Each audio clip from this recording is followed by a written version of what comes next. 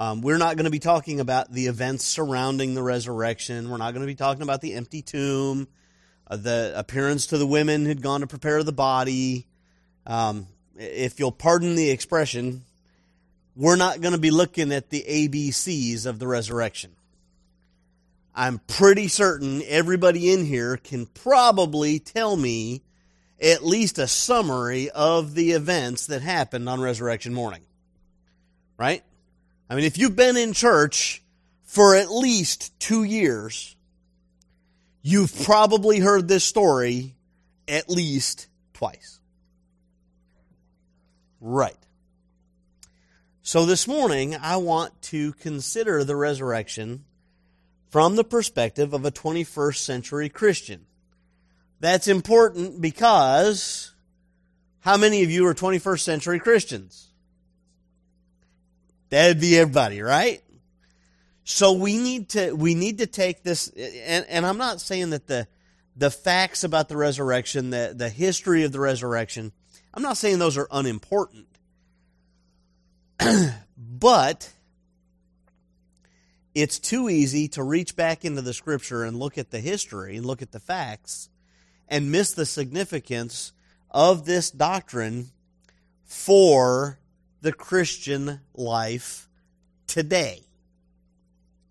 I know y'all are thinking, if you're not physically shaking your head, mentally you are shaking your head saying, how is it that anybody could ignore the importance of what Jesus did when he rose from the dead?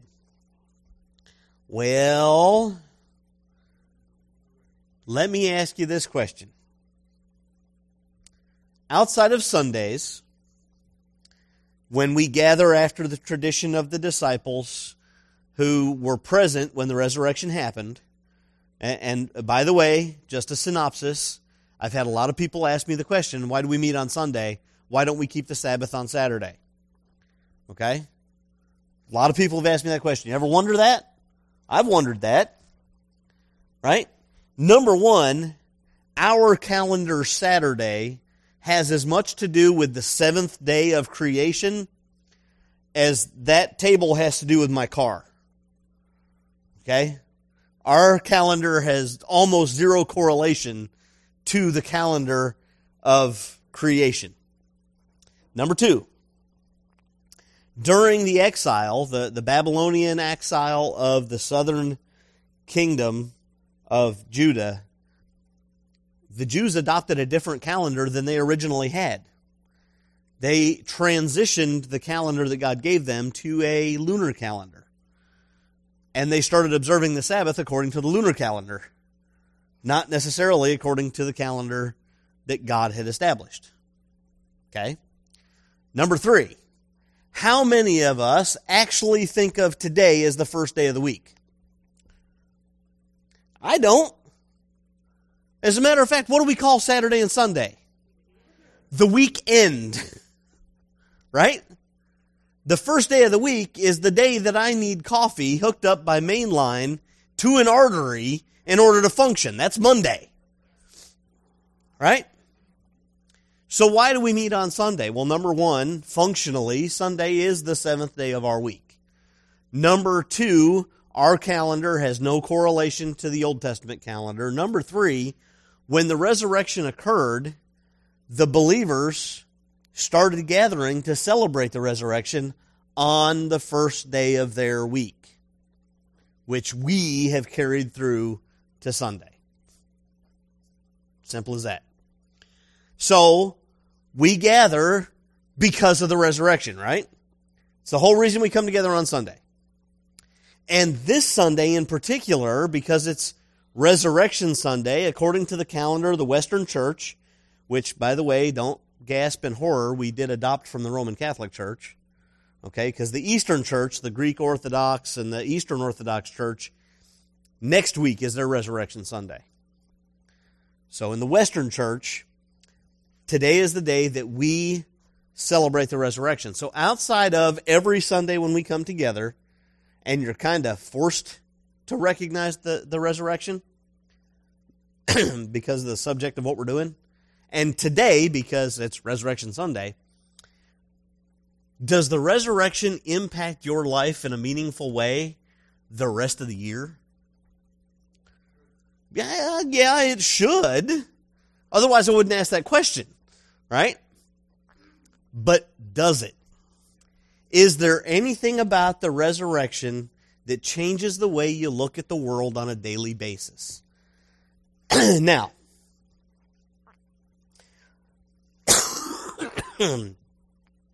I love y'all, and I know y'all. Y'all are good church-going people, and we think churchianity a lot, right? So before you just nod your head with the Sunday school answer of course the resurrection impacts the way I think about the world, step back and think about the way you interact with the people that you encounter on a day-to-day basis. Either in-person interactions, the people that you work with, the people you share a space with, or impersonal encounters like when you're in traffic, especially that one.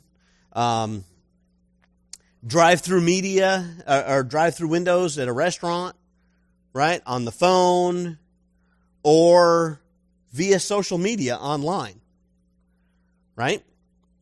Honestly, and not just because you feel like the answer has to be yes or you're not a good Christian, because we condition ourselves that way.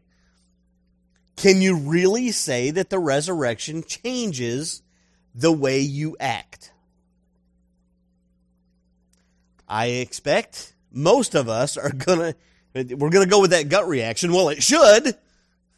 And then we're going to feel terrible because the fact of the matter is, it really doesn't. And it should. You're not alone. If I'm being candid with you, which I always am, I try to be very transparent with you guys, I don't always pay attention to the fact of the resurrection and what it means for who I am today in this life. However, today's a great day for us to tune our thoughts a little bit closer to what God says about it. The resurrection of Jesus is the most important element of the gospel message. Let me tell you, there are some people who would hang me just for saying that. There are people who would go absolutely berserk. No, the important part of the gospel message is the atonement. Jesus' death on the cross. Now, I disagree. To show you what I'm talking about, if you've turned to Romans 1 through 7, go ahead and stand with me as I read this morning. Paul, a servant of Christ Jesus, called to be an apostle, set apart for the gospel of God, which he promised beforehand through his prophets in the Holy Scriptures, concerning his Son, who was descended from David according to the flesh, and was declared to be the Son of God in power according to the Spirit of holiness, by his resurrection from the dead, Jesus Christ our Lord, through whom we have received grace and apostleship to bring about the obedience of faith for the sake of his name among all the nations, including you who are called to belong to Jesus Christ, to all those in Rome who are loved by God and called to be saints, grace to you and peace from God our Father and the Lord Jesus Christ. Let's pray. Father, as we study this passage again this morning, this isn't the first time we've looked at this. Help us to grab a hold of and to latch onto the fact that the resurrection is the anchor of our faith. Help us to pay attention to it. Help us to let it change the way we live, the way we act, and the way we love people. We pray this through Jesus. Amen. Please have a seat. So the first thing I did when I hit this passage, and I decided this is where we're going this morning, was I went back through all of my old notes to figure out how long ago it was that we went through the book of Romans. Anybody want to take a guess? 24 May of 2015 was when we did this passage. 24 May 2015. And during the intro to that book, I pointed out that most, if not all, biblical scholars consider Paul's letter to the Roman church to be his magnum opus, his systematic theology textbook, the most in-depth treatment of Paul's understanding of theology. Now, I have taken, in the course of my bachelor's degree and my first master's degree, I have taken 4 classes on systematic theology. 2 at the bachelor's level that were kind of a high flyover systematic theology, and 2 at the master's level that would make your ears bleed and your eyeballs hurt. And there's a lot of work that goes into covering a systematic theology.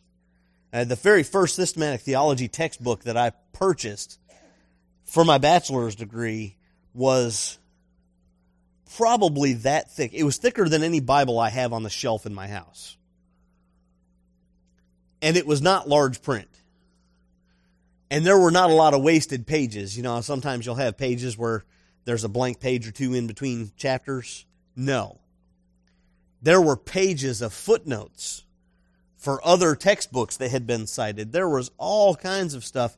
And the intro to the book, the first chapter, was a chapter that set up and explained the words that come before.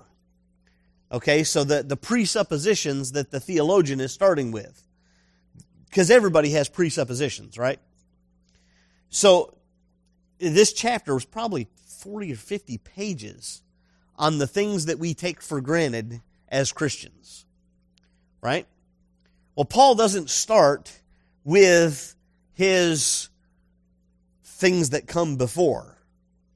He starts his letter, because it's a letter, with an introduction. He's introducing himself to the people of Rome who receive his letter.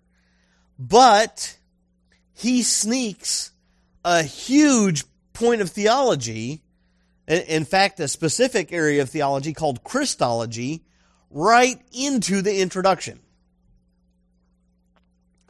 He also covers ecclesiology, which is the study of the church in theology, and a couple other things too. Normally, theologians take pages to explain and to go through all of the different reasons why we can start with this point. Paul, of course, being the king of run-on sentences, not his fault. Greek did not have punctuation. He does it all in one sentence that would make modern English teachers twitch. He introduces himself in verse 1 as a servant of Jesus Christ, called to be an apostle, set apart for the gospel of God. That right there is a summary of Paul's mission statement. That's who I am. That's what I exist for. I'm an apostle, I'm a servant of Christ, and I've been set apart for the purpose of the good news of God, the gospel of God. What is the gospel of God? A couple of different ways to look at it. If it's the gospel of God, as in the gospel about God, then it's about God's grace. It's about God's mercy.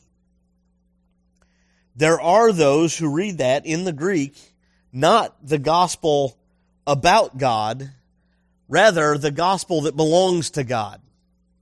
It's God's good news. It's not my good news, though it's good news for me. It's God's story. All of Paul's life after his conversion was framed in this context. Everything that he did that we have recorded in Scripture. Now, again, I said this the last couple of weeks when we were talking about Jesus and the disciples in the book of Matthew, that the disciples probably didn't understand the full implication of what it meant when they said Jesus was the Son of God. Right? That they probably didn't consciously stop to think about Jesus being sinless. They probably didn't stop to think about the full impact of everything he said. Well, there was probably times where Paul was dealing with the equivalent of sitting in traffic. I'd imagine with all of the travel that he did as he was entering into Damascus, not when he got knocked off of his horse, but later on, when he was entering into the city of Damascus, if there was a traffic jam, he probably shuffled his feet and grumbled and complained like the rest of us would. But everything in his life was framed in the context of being an apostle, being set apart for God's good news. So he keeps going here in this run-on sentence with a clarification of the gospel. He says that it was promised before through the prophets. Which prophets? In Hebrew context, the prophets, generally speaking of Isaiah, Ezekiel, Daniel, you can even go as far as Jeremiah and the minor prophets, the 12 minor prophets. I'm not going to list them all. I've never memorized them. I will miss one or two and my kids will pitch a fit. So I'm just going to say all of them. However, those aren't the only prophets. Moses was considered a prophet because he spoke God's word to the people, right? So basically what Paul is talking about is from Moses to Malachi, the message of the gospel has been there. From Moses to Malachi, do you know what that is? That's the Old Testament, right? Moses represents Genesis, Exodus, Leviticus, Numbers, Deuteronomy, right? Malachi, the Italian prophet, also known as Malachi. That was a joke. Just checking to see if you're still alive. All right, Malachi was the final prophet who spoke somewhere around 400 years before Jesus showed up on the scene. Now, he was not the last prophet under the Old Covenant. Well, a point of trivia, who was the last prophet under the Old Covenant? John the Baptist. Very good. He was actually listed as the greatest prophet. But Paul says that in the entirety of the Jewish scriptures, the gospel has been present. It's always been there. Now, have you ever heard somebody teach that the church is plan B? Yeah. There's a lot of people out there who will tell you that God's original plan was the Jews. Actually, we would be plan C. God's original plan was for Adam and Eve to just be obedient. But then they went and sinned, so he had to have a backup plan, which was the people of Israel, starting with Abraham. So that was his backup plan.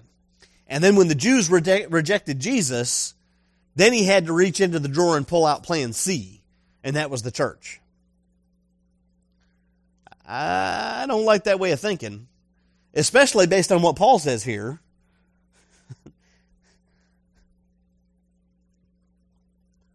Let's see here. Called to be an apostle, set apart for the gospel of God, which he promised beforehand through his prophets in the Holy Scriptures. Paul says it's always been there. We're not God's backup plan. Paul makes it very clear, especially here in the book of Romans, that the church is always spiritual Israel. We don't replace national Israel. National Israel doesn't mean anything to God. Since when does he care about a person's nationality? Never. Spiritual Israel has always been God's plan, and the church has always been part of that. So then he goes on and he says that this good news that God promised through the Scriptures is concerning his Son, Jesus, Yeshua. The English translation of that is actually better as Joshua. And he says that Jesus is descended from David by the flesh, according to the flesh.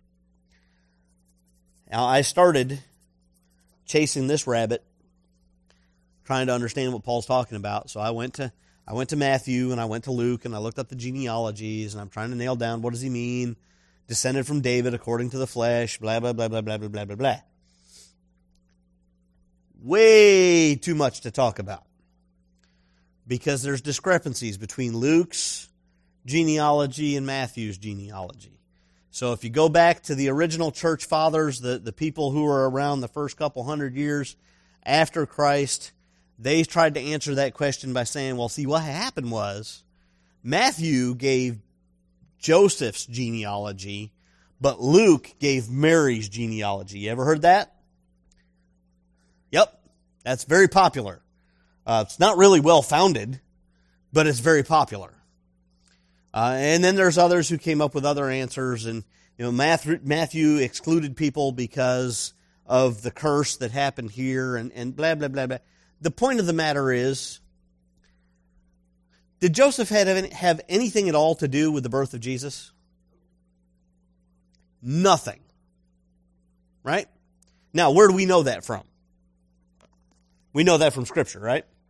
So let's put our we're living in the middle of life going on, right? You have Joseph, who's a carpenter. He's probably 31, 32 years old. He's engaged to this 14, 15-year-old young maiden who's never known a man, right? And all of a sudden she turns up pregnant. Okay? Now, I may be just a simple-minded idiot raised on a farm, but I know where kids come from. Okay? Now, Joseph can stand up and swear all day long that, no, God did it. Right? And Mary can stand up all day long and say, no, God did it. And everybody in Nazareth is going to say, uh-huh, sure. Right? I've got to tell you, the fact of the matter is, Joseph raised Jesus as his son. As far as everybody knew, Jesus was his son. Does it matter that he did not actually provide the XY chromosomes for Jesus' conception? No. He raised Jesus as his own. And so according to the flesh, he looks like Joseph's son, he talks like Joseph's son, he acts like Joseph's son, he followed in Joseph's footsteps. He's Joseph's son. Legally. So according to the flesh, he was a descendant of David through his adopted father, Joseph.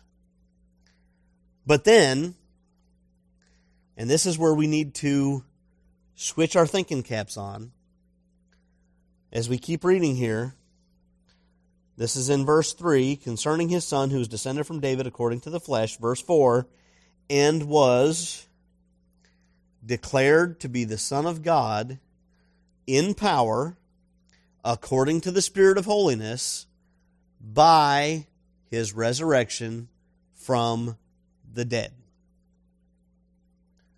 The resurrection was God's declaration to the people. This was, because the human race is really a bunch of knuckleheads, all right? When Jesus showed up on the scene and John the Baptist is doing his baptisms and Jesus goes into the water and John fights with him, right? John argues with him. No. This ain't right. You don't have any sin to repent from. I do. You baptize me. Jesus said, no, John, you're the prophet. I'm part of Israel. It needs to happen this way for all righteousness to be completed. Right? So, John dunks him, brings him up out of the water, and what happens? One of the few occasions in Scripture that it is recorded that God audibly speaks to people. This is my son in whom I am well pleased. Right? Anybody who was present should have heard that. Fast forward. Okay? Now, who was present when that happened? Well, Andrew was one of John the Baptist's disciples. Andrew was there. Andrew heard that. Okay? Andrew went and told his brother. Who's Andrew's brother? We all know how absorbent his head is. Right? So, Peter goes to the Mount of Transfiguration, where he sees Jesus glorified. And he sees Jesus talking to people. Who's he talking to? And Moses, representing the law and the prophets. They disappear, and again, from heaven, we hear God's voice. This is my Son in whom I am well pleased. Listen to him, not just hear, actively listen. Well, Peter really did that, right? Even with those two audible announcements, even with all of the miracles that Jesus performed, turning the water into wine. Yes, it was wine. Okay? It would have been an even bigger miracle if he had turned the water into Welch's. But he didn't.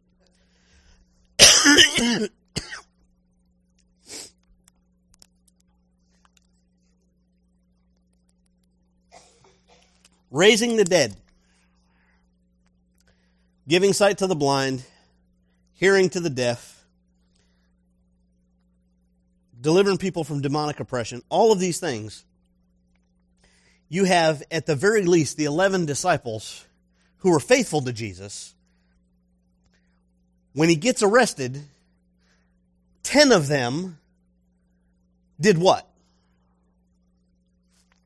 They scattered. They went and hid. They went and hid in the upper room. They locked the door because they were afraid the Romans were going to come for them next. Peter denied even knowing Jesus. Right? Why would they do that? Yeah. He's dead. Now, I may be superimposing a human attitude on God. This could be on the border of blasphemous, and I will repent from it if I absolutely need to. But there are times, I swear, God is looking down on humanity, and he goes, oh, for the love. I know I made you smarter than this. I know I made you so you could see the truth. But sin causes us to ignore it. And so, Jesus dies, and even though he's told the disciples, I'm going to raise on the third day, I'm going to be raised on the third day, I'm going to be raised on the third day, okay, knock, knock, podium kick, this is on the test, right? Up until the time he showed up, they didn't believe him. What does it mean that Jesus didn't stay dead? This was God's declaration that this is my Son. Okay? Yay. He's already told us that. This was God's declaration that Jesus' death was sufficient to atone for the sins of God's people. The resurrection was the evidence of Jesus' sinlessness. Again, the guys that lived with Jesus, sitting around the campfire, seeing how he was a human being and he had a digestive system, what happens when people eat high-fiber diets? I really don't imagine when Jesus had flatulence around the campfire that the people were thinking he was sinless. But he was human. The resurrection said death couldn't hold him. He had not earned it. Paul goes on later to say that the wages of sin is death. As much I would really like for this to happen, the Defense Accounting and Finance Service, or Finance and Accounting Service, if they were to pay me somebody else's paycheck, I would have to turn that back in because I haven't earned it. And if I didn't turn it in, then I'd go to jail.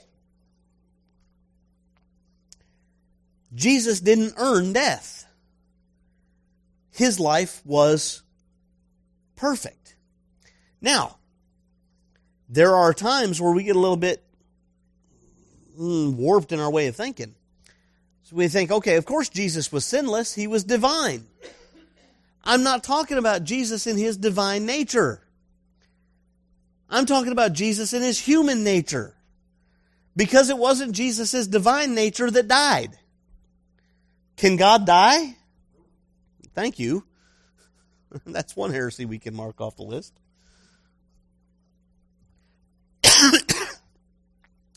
It was Jesus' human nature that underwent death. It was Jesus' human nature that was raised from the dead. Which means in His humanity, He was sinlessly perfect.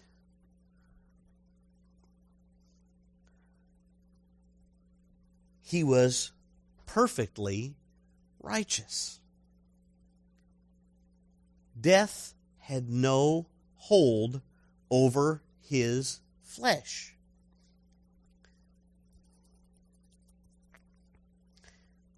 If the resurrection hadn't happened, what would that mean? Now, this is a purely academic exercise, okay? Because if the resurrection hadn't happened, we wouldn't be here, right? There would be no scriptures for us to read, because the only people who would be holding on to any scripture would be the Jews holding on to the Old Testament, right? There would be no praise songs to sing. There would be no reason for us to be gathered here to worship. We would have no hope of our own future. There would have been no reason for anybody to believe that Jesus wasn't just a man. Okay? So we understand that His death paid the price for our sins, right? But if His death was just sufficient, if His death was just sufficient to pay for our sins, and He took those sins on Himself, what would have happened? He would have stayed dead, because He would have taken on the death that we had earned. Right? So His life wasn't just sufficient, it was beyond sufficient. It's because of the resurrection that we have any proof of our salvation. We have proof of the fullness of Jesus' righteousness. We can understand that He was so perfect. Now, I have a hard time with the word perfect, right? Do you know why I have a hard time with the word perfect? Because in this world, I don't know what perfect is. In this world, perfect is really good. But Jesus was perfect. His righteousness wasn't just sufficient. It was sufficient plus. Well, that's good. That means He couldn't just pay the price for all the sins that had been committed, but for all the sins that would be committed by God's people. Well, that's a good thing, because I wasn't past tense when Jesus died. I was future tense. But there was still more righteousness left. His righteousness was so full. I've seen people use the analogy talking about holiness and how it gets polluted by even just one sin. You take a glass of water and you put an eyedropper of sewage in it. Right? It may still look clear, but you don't want to drink it. Right? Well, Jesus' righteousness was so pure that it neutralized the sewage. And you could still drink it and suffer no harm. His perfection was so big. And Scripture tells us that when we come to that point of faith in Christ, we come to that point where we accept God's grace, we recognize God's grace in our lives, and we come to that point of faith in Christ where we are joined with Him and we have salvation, His righteousness gets put on my account. My unrighteousness has been taken care of, all of it, and I get Jesus' righteousness. What does that mean for me? That means when I die, guess what? Death can't hold me either. Wrap your head around that for just a second. Because of Jesus' resurrection, we have the guarantee of the resurrection. Have you ever said the Apostles' Creed? You ever heard the Apostles' Creed? Right, at the very end of the Apostles' Creed, it says that I believe in the bodily resurrection. Newsflash. That's not talking about Jesus' resurrection. That's talking about our resurrection. I will not stay dead in the flesh because of Jesus. Now that might be hard for us to wrap our heads around, because what happens to people when their bodies die? Their bodies decay, their bodies go in the ground, or if they choose to go through the process of cremation, and their bodies are burned, and the composite chemicals, the ash, is then sprinkled or spread. Or Danny once told a story about a guy who was he flew crop dusters, so folks hired him to spread the ashes from a crop duster, and the guy screwed up and like opened the door too soon, and so the ashes blew back in the plane. So those ashes didn't quite get spread the way they were supposed to. Instead, they got spread all over the pilot, kind of a blowback sort of thing, right? And for those of you that are twitchy about cremation, all right, I understand. There's a lot of discussion and debate about that. But the fact of the matter is, God created the universe from what? Nothing. If God created the universe from nothing, I'm pretty sure He can recreate or give me that glorified body, even if I don't leave Him any pieces to deal with. There you go. Otherwise, all those sailors who died on the Titanic and all those World War I, World War II battleships out there in the middle of the ocean that have long since become fish food, and then those fish have died and decomposed and become part of the ocean currents, they'd have a hard time looking forward to the resurrection. But they can if they're in Christ. We have hope of bodily resurrection because of Jesus' righteousness. We have received God's grace. We've received the Holy Spirit's indwelling. We've received our call and command to make disciples, just like Paul has. And we have the power and the ability to minister to people in the name of Jesus, all because of the resurrection. When we celebrate the resurrection of Jesus, we celebrate everything about our faith. Everything. So, let me go back to that question that I asked at the beginning. Does the resurrection impact the way you think about and interact with other people? If your answer is not all the time, then let me tell you, and I'm talking to myself here too, we need to get a better handle on what it means to be Christians. Because the resurrection is the focal point of our faith. It is the evidence of everything that Jesus did. So if you live your life as a believer, if you live your life as a Christian, if you claim the name of Christ ever, then the answer, does the resurrection impact your life, is yes. Yes, it does. Now, how do we make sure that it impacts the way we interact with people? Well, that's an easy and a hard answer. It's an easy answer because the answer is very, very, very evident. The answer is we need to live on purpose. We need to live like life is something that we have a purpose in. We need to live on that mission. As you go, make disciples. That means we have to be disciples. That means we have to pray for people. That means we have to minister to people who are in need, whatever that need might be.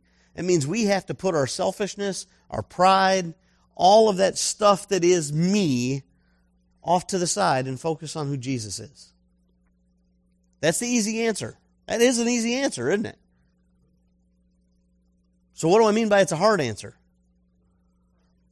It's hard to put feet on because we have the flesh daily to fight against. So when you feel yourself struggling against the flesh, I challenge you, stop for a minute and think about the resurrection. Think about what the resurrection means to your life in Christ.